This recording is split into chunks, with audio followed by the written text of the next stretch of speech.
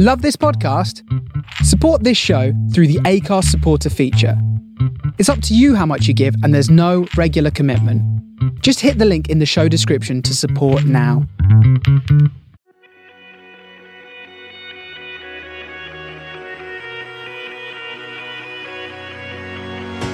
Welcome to The Shapes of Stories, a podcast with me, Lawrence Prestige, as your host. Stories come in all shapes and sizes, whether it be from our favourite books, our life experiences, or the day-to-day challenges and issues we face in the world today. You know, to be honest with you, I kind of went into this episode feeling pretty intimidated because my guest in this episode is the wonderful Shaun Wallace. You may know him as the Dark Destroyer on the quiz show The Chase. But yeah, I was quite nervous about talking to Shaun because he comes across, I suppose, on television as quite blunt and as quite matter of fact, I suppose, his television persona is. But you know what? He was a really nice guy to talk to and really open to be asked anything. You know, we spoke about a range of things. We spoke about, obviously this thing called COVID-19. We spoke about that a little bit. We spoke about politics. We spoke about some history stuff. We spoke about his sort of evolution into being a normal quizzer that enjoyed doing it, into going into becoming the quiz mastermind that he is, and as we know him on The Chase. It's a really wonderful chat we had with Shaun. We covered a lot of topics, and it was great talking to him because one thing that you probably don't see of Shaun on The Chase because of his persona that he's sort of portraying as the Dark Destroyer is he really does care about people. He really does, and you really got the sense of that in this chat that I had with him. So without further ado, here is my chat with The Chase's Dark Destroyer, Shaun Wallace.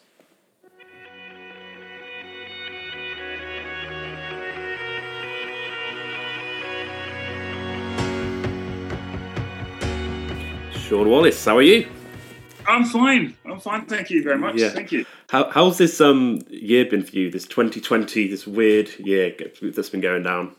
It's been tough for everybody, me included. But you've really got to make the most of the situation. And although it had drastically affected my legal work in terms of not being able to actually appear in court, I still have been able to actually manage to do the odd application here and there. But so far as The Chase is concerned, again, it was very, very difficult. We managed to go right up until the last week in March. Then, obviously, due to the various restrictions placed upon the entertainment industry at large, we also had to lock down, and we only really recently came back in September. So it's been tough, but I've managed to actually reconnect with my fans in terms of sending them Twitter messages, doing loads of Zoom quizzes and the like. So Great. It's been okay. Yeah, because we briefly spoke on the phone the other day, and I got the sense that you're someone that really needs to keep yourself busy and active. Because I mean, this year, I guess you can be kind of. I hear it from a lot of people; they're getting really sort of bored, frustrated, and I guess for you, you're just like, right, I'm going to do something to make sure I'm keeping myself going. Yeah, I've always kept myself active. But what's been really fantastic is that I've been able to actually train every single day. I mean, I normally train 5 days a week anyway, but it's given me time to actually really put in some physical training. Which stood me in good stead for when I did Don't Rock the Boat in the summer. So I was going to say, what was that experience like? Because I haven't caught up with all of it yet. I saw the waterfall experience that you had, but what was that whole experience like? It looked fantastic. It was the hardest physical and mental challenge that I've ever undertaken, and the reason why I did it, I wanted to see whether or not at the ripe old age of 60, because I turned 60 in June. Oh wow! Whether or not I could still, motivate myself physically and mentally, and I came through it, and it was a fantastic experience. Alongside 11 other celebrities, we got on really, really well. So me and Craig Charles were mates for life because we were just constantly taking a mickey out of each other, constantly every single day. And Adam Thomas, who was formerly in Emmerdale, he's a guy I love really because he was the only one who was actually rowing in a £15,000 Rolex watch and a sort of £1,000 Gucci glasses. Cool. And I formed a really good friendship with Jack Fincham, of Love Island fame, and the Finchin and Wallace Roadshow was really, really good. Brilliant, yeah. Well, I've got a year to become 60 in the 60th year for 2020. A bit of a weird year to celebrate it, I guess. Yeah. Yeah, I saw Gary Lineker became 60 today, actually, as well. Yeah. Lineker was 60 today, and sadly, the passing of Maradona. He was 60 in October, so yeah. Yeah, I mean, you're into football, aren't you? Bradley Walsh was 60. I'm 2 days older than Bradley, so me and Tony Hadley, who's a good mate of mine, we're born on the same day. So I was born 10 past 12, just after midnight. And I don't know when Tony Hadley was born, but we're born on the same day. So a lot of good people are 60 this year. Yeah, the 60th year. So you're really into your football, aren't you? Are you a big Chelsea fan? Big Chelsea fan. I was a bit disappointed with last night's result. It was, I've got loads of Spurs friends, and I didn't watch the game yesterday live because I was in the studio recording, and I left strict instructions not to tell me what the result was. I switched my phone off until I finished recording late at 8:30. Then my cab driver came out and he said to me, "Oh, Shaun, it was a 0-0 draw," and I was disappointed. But as long as we didn't lose to that lot, it's fine. Yeah, it wasn't the best game. I did watch parts of it yesterday. It wasn't. It looked a tactical battle between two teams who are, on the ascendancy. I mean, Mourinho, obviously our former manager, is a master tactician. He knows how to win championships. So if anybody can finally break Tottenham's duck of winning major silverware, it's him.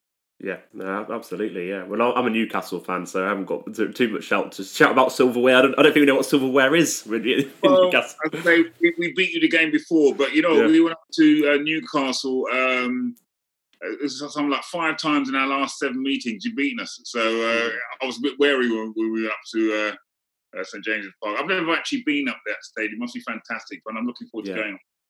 Yeah, no, I've been there. I've been there a few times when I was younger. It's a fantastic stadium to be a part. I feel a bit sorry for the fans, everything at the minute, because the way the club's ran. Mike Ashley, it's a whole different story up there, and Steve Bruce is getting a bit of stick, but he's doing the best of what he's got, I think. Exactly. Yeah.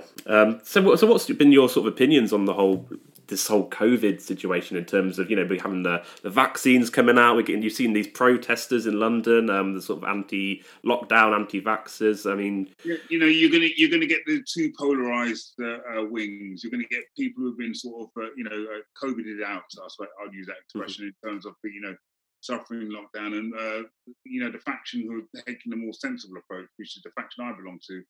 That it's been hard for everybody. But we've all got to row together in the same boat, and if we do, then we can actually defeat this terrible disease, which has claimed so many lives, not only in England but around the world. And it's good that the scientists have worked their socks off really to actually try and find what is likely to be a cure for this vaccine, and let's just hope that. It is a proper cure that will actually rid the COVID virus forever. Yeah, because I mean, you do get the side of people saying, lockdowns aren't necessary and all this, but at the end of the day, we're only doing it because we really have to. It's not one of these things that we're doing, half-heartedly. Because you think of businesses that are affected, people that are having to wait on cancer treatment, and men's rates, especially men's rates and suicides, I think going up quite high. Yeah, I mean, as I say, it affected everybody's mental health, and sadly so.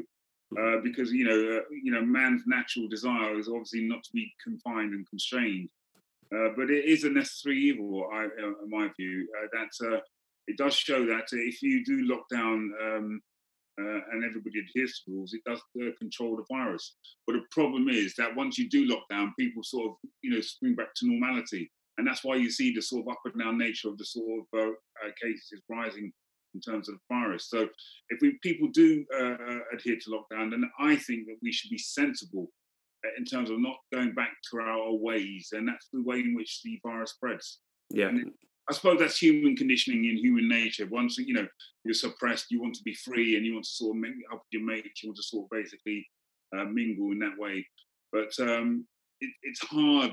Not everybody's sort of detached like I am, because for me, I think it's a no-brainer to actually, adopt a sensible approach and try and as best as they possibly can to actually adhere to the rules. Yeah. But on the other side, you've got to think of the economy. Obviously, this is the worst economic crisis we're now enduring since in the last 300 years. It's even worse than the 2008 economic disaster. So, I really genuinely feel for all those businesses which have gone under. My own view, for what it's worth, is that I think we should all, we've all got to contribute to it in terms of paying more tax, I suppose, in order to actually try and get our finances under control. The furlough scheme was very, very good. It was something which I advocated at the start because, how are businesses going to survive if there is lockdown? But at the same token, it's all got to be paid for. We can't be constantly borrowing money on the never, never, because we'll be saddling a debt on, not just the next generation, but generations to come. So I think it's incumbent upon, I have no qualms about it. People may say, well, you can say that because you've got 2 jobs. But it's all about everybody having that sort of community sort of spirit and ethos, whereby we've all got to pay our fair share in order to actually help drag this country out of the economic mire in which it finds itself in. Yeah, I do worry a little bit about the Christmas period where we're going to kind of relax the rules over that kind of Christmas festive period. I personally think it's madness. The problem is that there's been no real coherent strategy by this government, sadly, and it would be fair to say, and again, I might be sounding controversial, but when the initial stages of lockdown, they took a sort of blasé approach to it. I remember the famous quote by Matt Hancock in January 2004 that this is going to be a relatively minor epidemic, and almost 55 to 56,000 people have lost their lives. And I still maintain, I might be wrong, I still maintain that when the rest of Europe was having a sort of coherent policy of trying to actually control the virus, under the auspices of possibly the European Union, because Britain was still stuck in its sort of throes of Brexit liberation, that they wanted to have a go-it-alone approach. And this sort of herd mentality was totally wrong. And the reason why everything changed volt fast is when Mikel Arteta, the Arsenal manager, caught it. Next thing, there was no sporting. And it was just completely abrupt. Then, our leader has got it, the Prime Minister. And I'm glad he recovered. Let's have it right. So you wouldn't wish that on anybody. And I, along with everybody within the country, was hoping that he would pull through, and he did pull through. But that doesn't mean to say that the government shouldn't have had a proper, coherent strategy of having strict lockdown. When I say strict lockdown, not lockdown for 3 months, because I think it's like, you want to bake a cake and you half bake it. And when you come out, it's sort of soggy, it's got a soggy bottom. And that's exactly the analogy I would draw in relation to the lockdown. We came out far too early. Yes, I can understand the fact that people were going through, loneliness, mental health problems, mental health issues, economic disaster. But if you want to actually control it properly, I think we should have come out of lockdown probably at the end of the summer. And again, people might say, are you mad, Shaun? Because what happened when people came out of lockdown and the numbers tended to decrease, what you saw was that people were getting together. They thought that the virus was basically defeated. The sun's out. Oh, yeah, it's just another day, isn't it? Then the next thing you know, you see the spike. And that's what Boris Johnson was saying. We're going to, you're going to see the spike. Why are you going to see the spike? Because you came out of lockdown too early. It's easy for people to sit back and criticise because, who would want to be a prime minister or any leader leading a country through how to deal with a problem like coronavirus. But when you look at the United States and the sort of blasé approach called by Donald Trump, it was absolutely disgraceful because all he was interested in was not people, but pure self-interest, pure self-greed. And one of the best things which happened in the 2020 that Donald Trump lost the American election. Absolutely. Well, I think he's about nearly a month later. I think he's just starting to accept that he's lost. I think this week is just really the get out. Yeah, no, absolutely. But I think the US in particular, they're going to have a long time recovering from this. I mean, Biden would probably have a lot more stricter approaches with it. But I think. Well, what you find, I think, the more right wing the government, the more you put the economy before people. So if you look at Brazil, if you look at India, they, their approach in relation to how to deal with the economy was, I thought, extremely lax and blasé, as opposed to having a firm grip. Whereas you look at the leadership shown by, and I think she's shown fantastic leadership, Nicola Sturgeon. Mm-hmm. She's shown brilliant leadership. If you look at Jacinta Ardern in New Zealand, New Zealand's an island country, but the way in which everybody pulled together, they virtually eradicated the disease. And if you look at the fact that, now that they've got sport back, now that they've got the economy sort of kickstarting itself, that is the approach which Britain should have adopted, being an island nation. Mm-hmm. But as I say, it's sort of Brexit mentality that we're going to do it alone, we can do it ourselves, we can beat this. Was the wrong strategy. Yeah, well, that's the thing with Brexit as well. It seemed like, although whether you were a Leave or Remain, it seemed like, when this latest election happened, we have so many these days elections to talk about, but it seemed like we were kind of having some kind of plan in place with Brexit and stuff, but it doesn't seem like that's the case. That I don't think there's a deal or anything. Well, I totally disagree. All they wanted to do was to get out of Brexit, get out of the European Union, and basically say, look, we want the same deal as the Norwegian-style type relationship with the European Union, the same type of relationship with the sort of Canadian-style deal. If you're coming out of a major European bloc, fair, well and good. But Britain seems to think that because we are Britain, we can actually strike deals around the world. It might not necessarily mean that the deals we strike around the world is going to be economically beneficial to this country. And it's going to be interesting to see what's going to happen in the next 3 or 4 weeks when, as I say, the transition period ends. And if we're out a deal, then Britain thinks that it can sort of strike its own trade deals with the sort of freedom and independence to do what we like. Now, that's going to be really interesting as to whether or not it's going to be in the beneficial long-term interest of the British people as a whole. I'm not talking about the concentrated few, because the concentrated few who basically wanted Brexit are the sort of 1% who basically have the sort of finance and the sort of influence to not be affected by anything. Whereas I'm looking at how it's going to affect the British people as a whole. And I sadly think, unless we still have a relationship, an economic trading relationship with the European Union, and be able to actually strike deals around the world, then Britain may, as I say, have that sort of degree of independence and autonomy and the right to self-determination that it wants. But Trump's out of office now. But Joe Biden, the incoming US president, he is a multinational naturalist, multinationalist. Mm-hmm. So he's into various coalitions and partnerships, and he's going to look down at Britain with a great deal of economic disdain. And if it doesn't sort out its Northern Ireland problem in relation to one of the various sticking points within the sort of discourse between Britain and the European Union, then Joe Biden and his Irish ancestry is going to come to the fore, and he's basically going to say, you know what, just like Obama was going to say, get to the back of the queue. Mm-hmm. No, absolutely. Do you think as well with the UK election that the reason why the Tories had the big win was it the Labour's stance that they need to be either we are Remain or we are Leave? Was that the fact they were kind of in between? I wasn't impressed, sadly, with the leadership strategy at the last general election because it wasn't committed in any way, shape, or form. It was fence sitting and. All Britain, what Boris Johnson played upon was the fact that people were tired of being part of a global organisation, economic organisation, and they wanted their degree of independence to be played upon that. I've always seen Boris Johnson as an opportunist type of politician because originally he was a Remainer, and he saw the Remain chance. In trying to claim that prize what he paid after most, the key to number 10.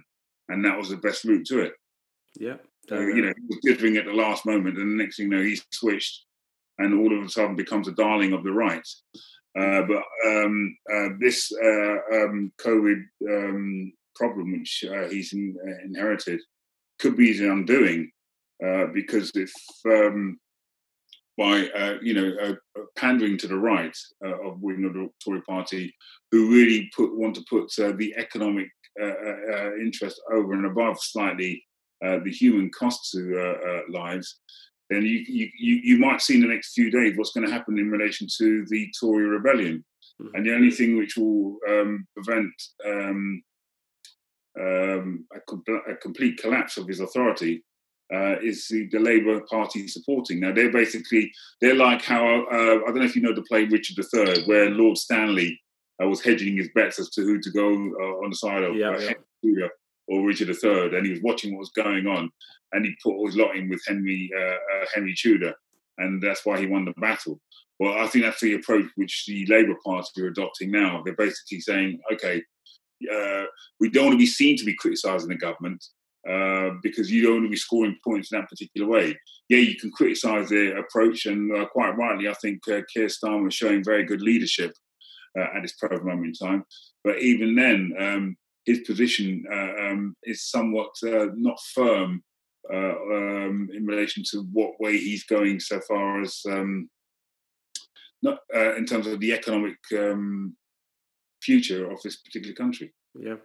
I suppose it's like you're someone that keeps yourself very well informed, but are you finding the news quite hard to watch at the minute? Because I watch news for half an hour and I feel depressed after half an hour. You have the COVID, you have Brexit, and you have Donald Trump saying what now, then you have the Black Lives Matter protesting and stuff like that, and divide that's caused. It's been a really diverse year with, on the one hand, you've got the terrible death, what happened, the unacceptable way in which George Floyd was murdered. Absolutely.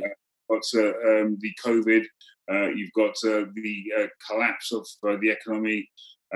You've got Donald Trump sort of spouting off his nonsense. Mm-hmm. So the one thing we've been devoid of is really, really good news. And sadly, I'm going to throw into the mix the death of Diego Maradona, which has been really, really sad. So 2020 has not been the best year in terms of good news. Hopefully, we'll turn a corner when we actually get into the decade. Yeah, things can only get better. As they, I always say that, the DV song, things can only get better. Yeah, absolutely. So I guess going back to the world of quizzes, the quizzes that, being a quiz master like yourself, you've obviously been adapting, I guess, with the COVID situation. I'm zoomed out when it comes to quizzes. I can't do enough Zoom quizzes because it's the way in which I can sort of, reach out to people to try and give a little entertainment in their lives by taking, being a Zoom master. When people ask me, will you take part in this quiz, or will I sort of hop into this sort of quiz parties, I'll always do so. Because if that's my way of basically lifting spirits, then I'll do it. I always send constant Twitter messages to people wishing them happy birthday, or sort of sending them messages of support and sort of encouragement. And, as I've said to you before, with fame comes responsibility. And I think it's incumbent upon people like me to try where they can to help lift the gloom of which has developed our society. Yeah. So when did you start getting involved in quizzes, in the quiz world? Like, when was that sort of start for you? 1999. I don't know if you know that I've written a book called Chasing the Dream. Yes, your autobiography, yeah.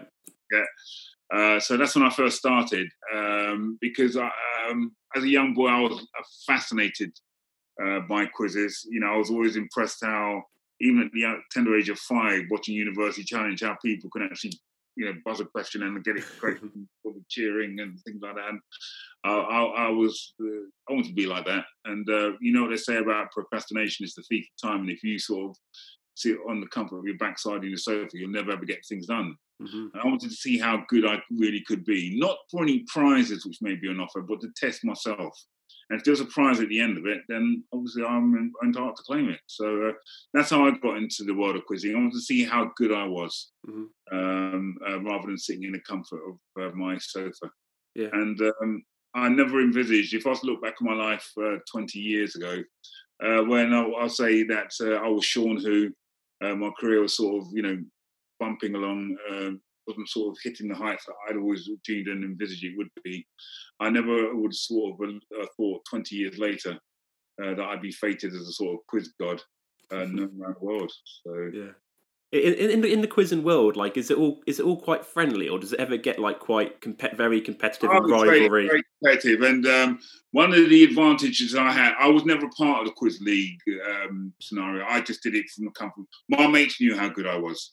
Mm-hmm. And that was the advantage, I suppose. And it's a strange thing to say, but another advantage I had being a quiz was being black, because I used to be totally underestimated.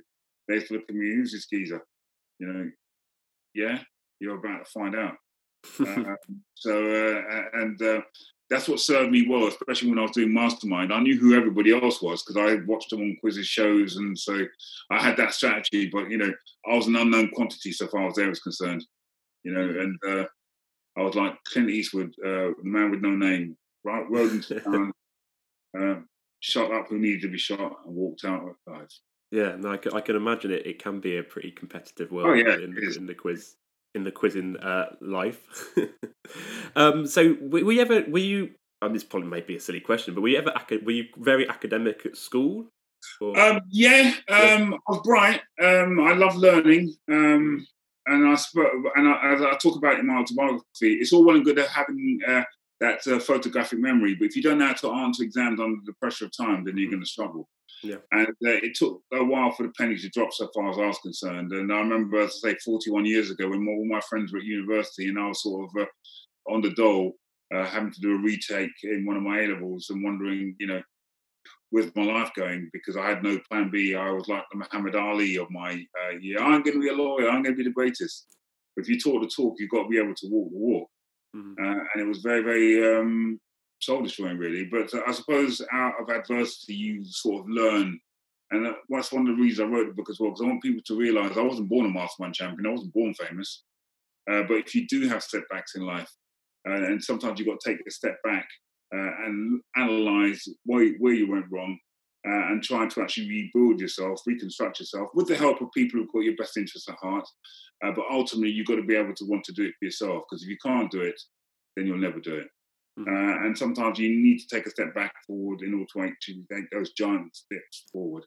Yeah, no, absolutely. Well, you're certainly the Muhammad Ali of the quizzing world, I'm sure. I mean, I love some of his quotes. I think my favourite Muhammad Ali quote was, "I'm so mean, I make medicine sick."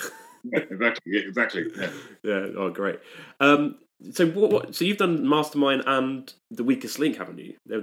I did The Weakest Link first in 2000. Yeah. When I did The Weakest Link in 2000, I didn't take part in the daytime show because they realised how good I was as a quizzer. They put me in this Champions League one.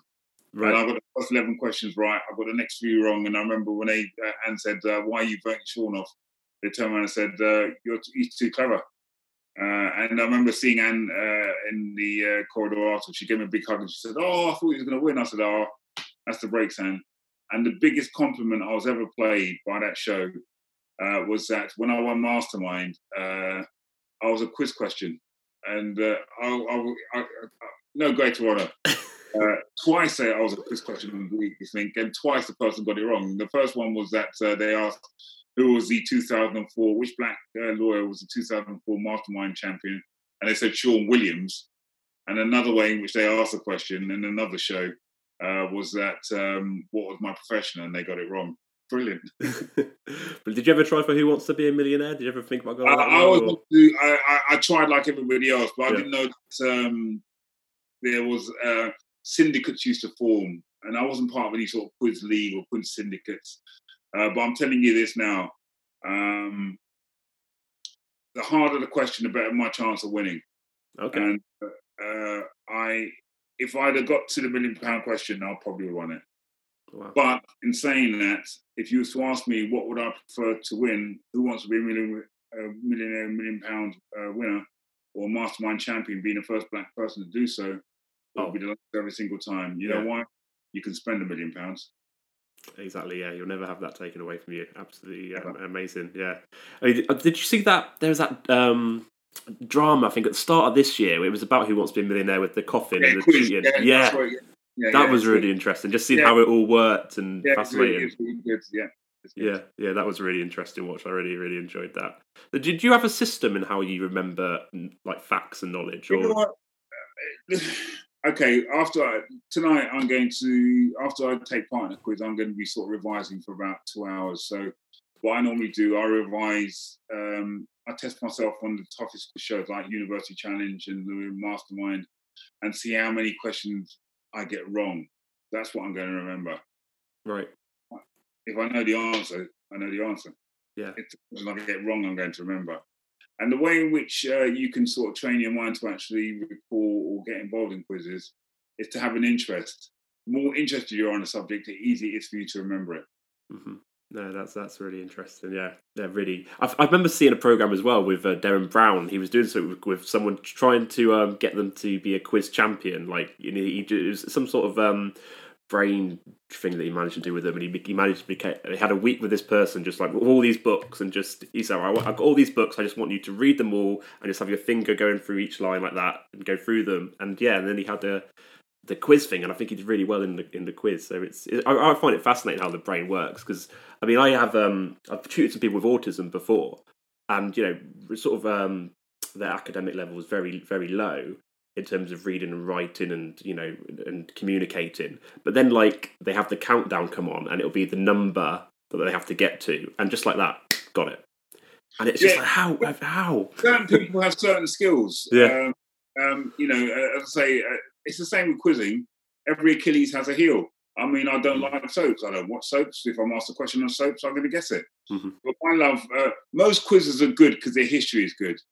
Remember, history tells the origins of the beginnings of society and life. And if you can have an appreciation of, you know, events which happened in history in terms of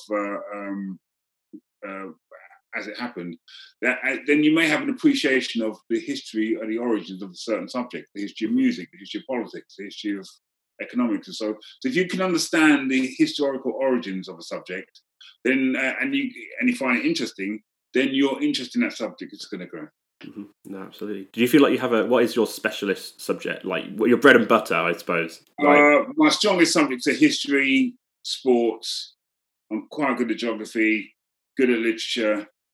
I'm rubbish and crap at video games and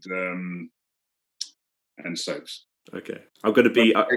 As I say, every Achilles has a heel. You know what? Next time watching The Chase and I see a video game or soap question come up, I'm going to be like, right, let's see Shaun's poker face. Yeah.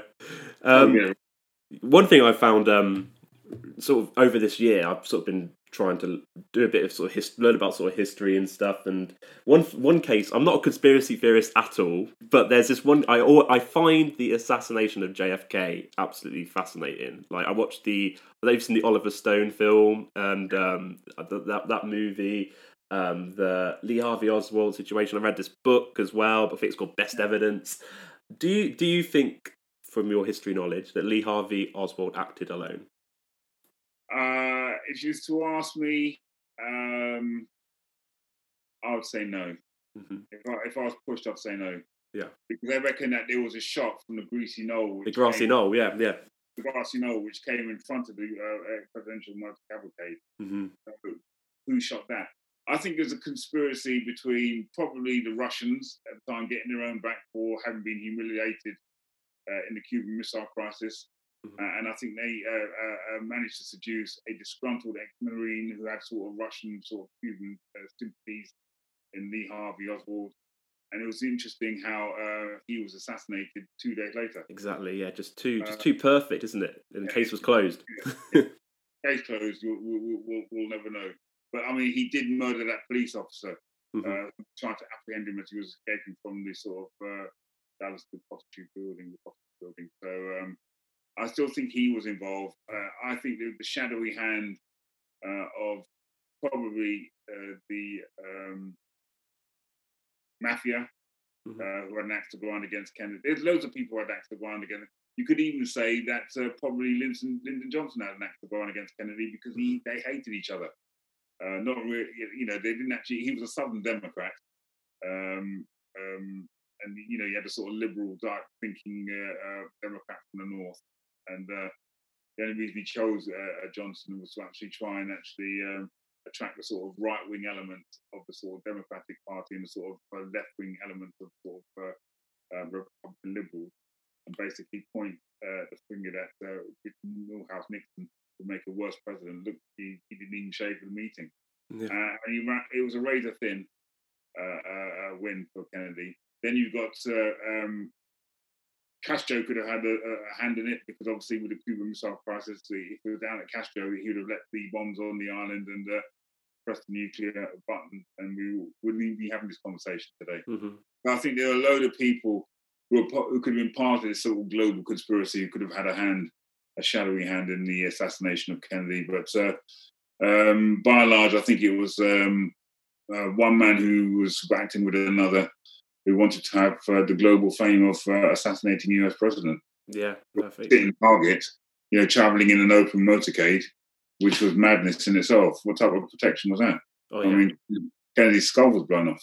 Yeah, no, it's insane. So that was something. I watched a documentary earlier this year and just fell down this rabbit hole of JFK, who was involved, who could have been. It just baffled me. Like when you shoot the president, you get a bus and you go home, then you walk through to town to go to the cinema, and that's where you got arrested at the movie theater. Just seems a really odd story to the official story. I'm sure he was maybe aware of what was going on or the situation, but to kind of, I don't know if he was acted alone in that for sure. I don't think he did. I think there was that shot from that grassy knoll. Yeah, yeah, no, absolutely. I want to talk to you obviously about the chase, and there's been a bit of news with the chase recently because I know you have a new chaser that's come on board. And I think Anne's spoken out and wasn't too happy about it. When a new chaser comes on, does it change the because I know I always just think you, the Beast, and they're the three, and then Paul came in, but they're the kind of ones that as I say, if anybody should have the hump, it's me, and I've never had the hump because I'm the world's first chaser. I was the first person in the world who can call himself a chaser. So when I was, it was me who had to go through all the auditions in front of 3 different ITV commissioning panels. I was working that show by myself for 4 months. They brought in Mark. Great. That's good. Good. We're both starting out together.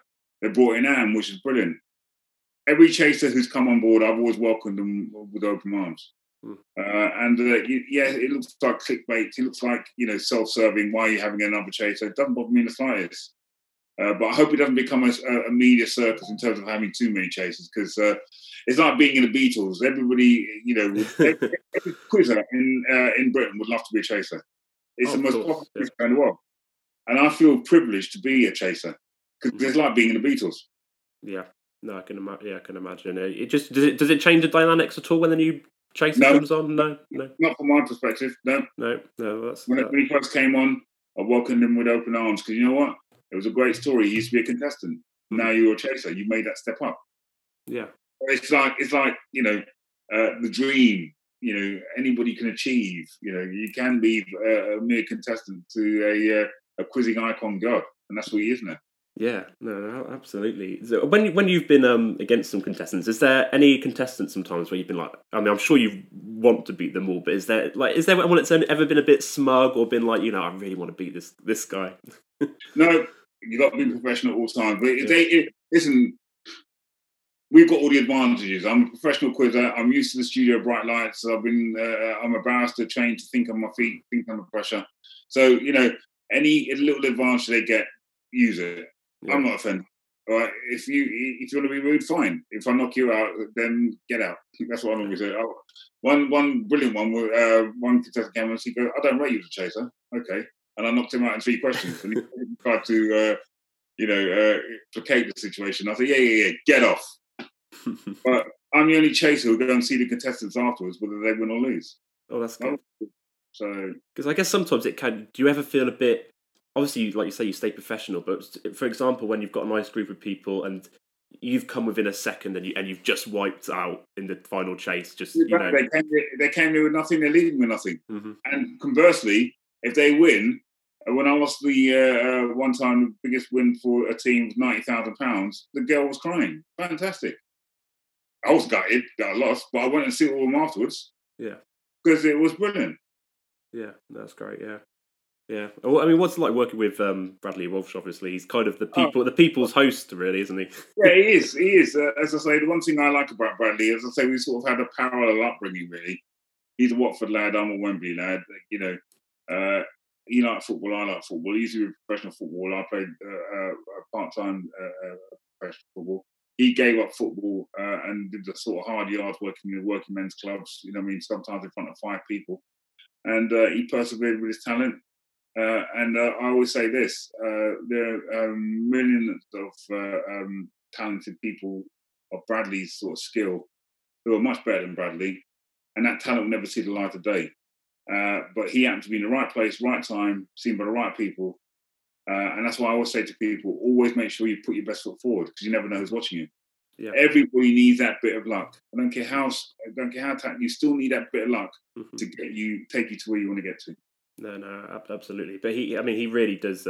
He's kind of the perfect personality to have, I think, with the Chase. Yeah, you've got you guys. When we did the first pilot, we had a presenter whose name is going to be remain nameless. He was so good, and I've seen trees more animated in terms of personality.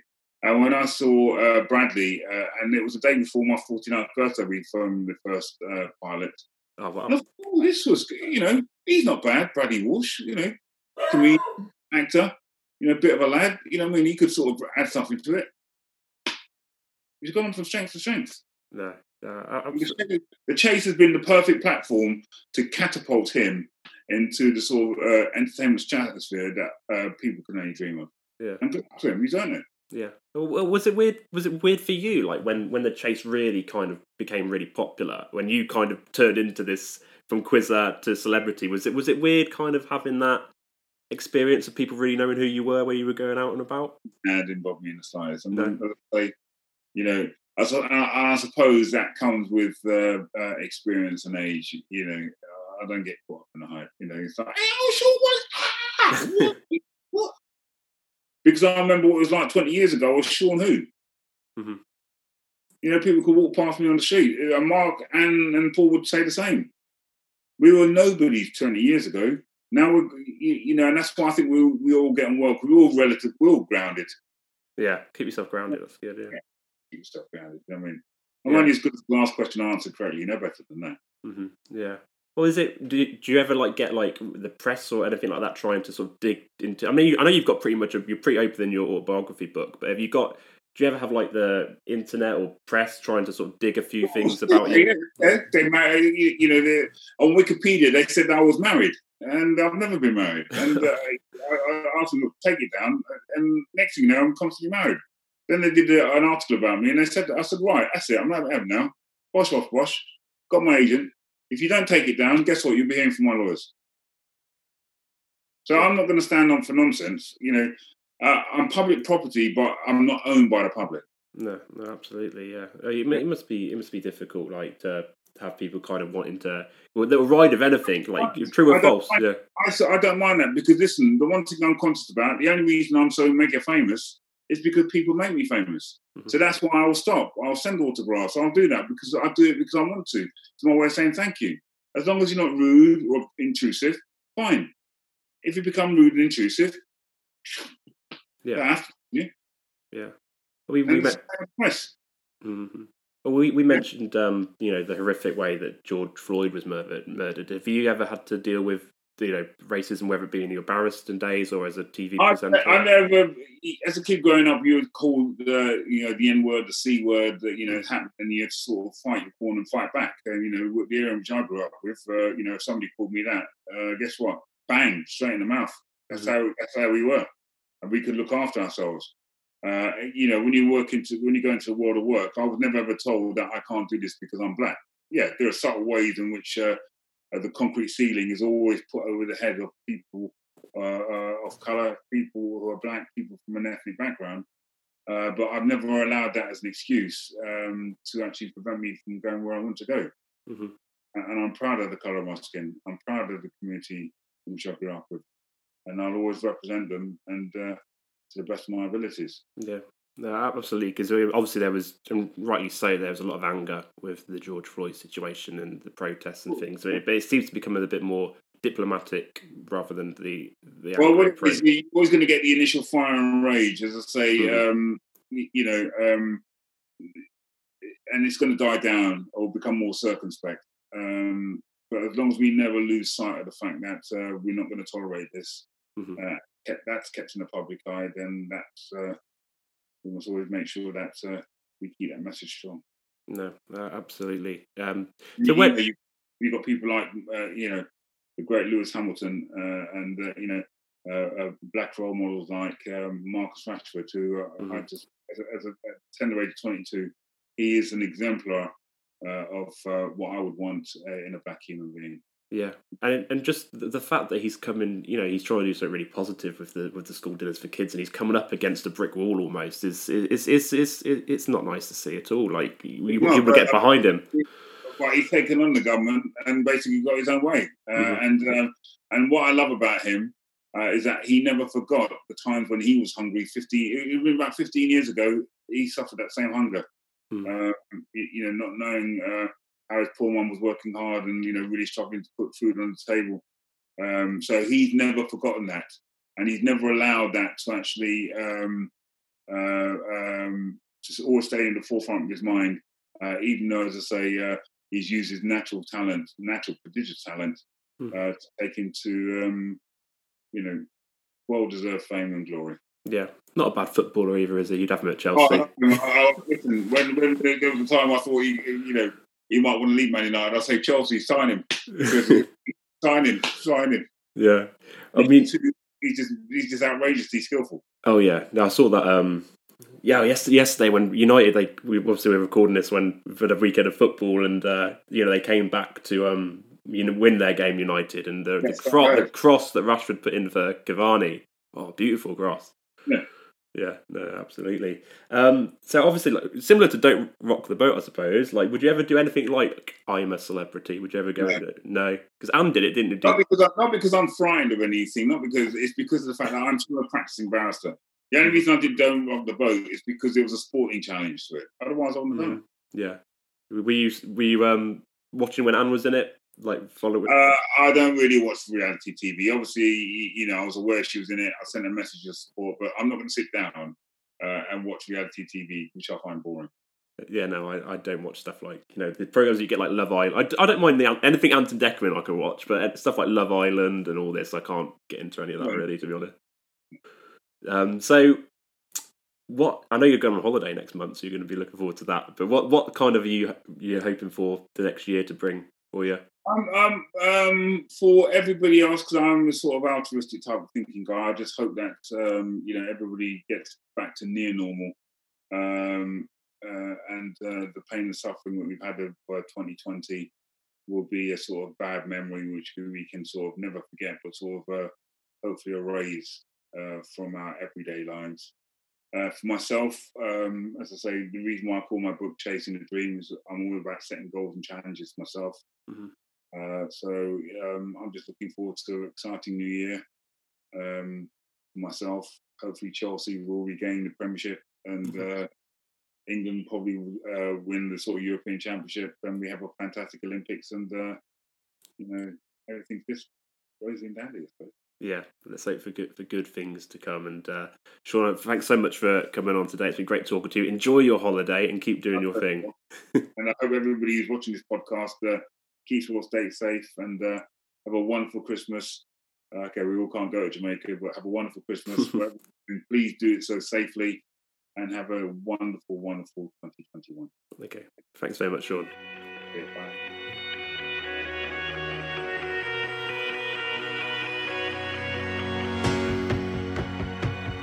So yeah, a great chat there with the Chase's Shaun Wallace. Just really interesting getting his thoughts on a wide range of topics there.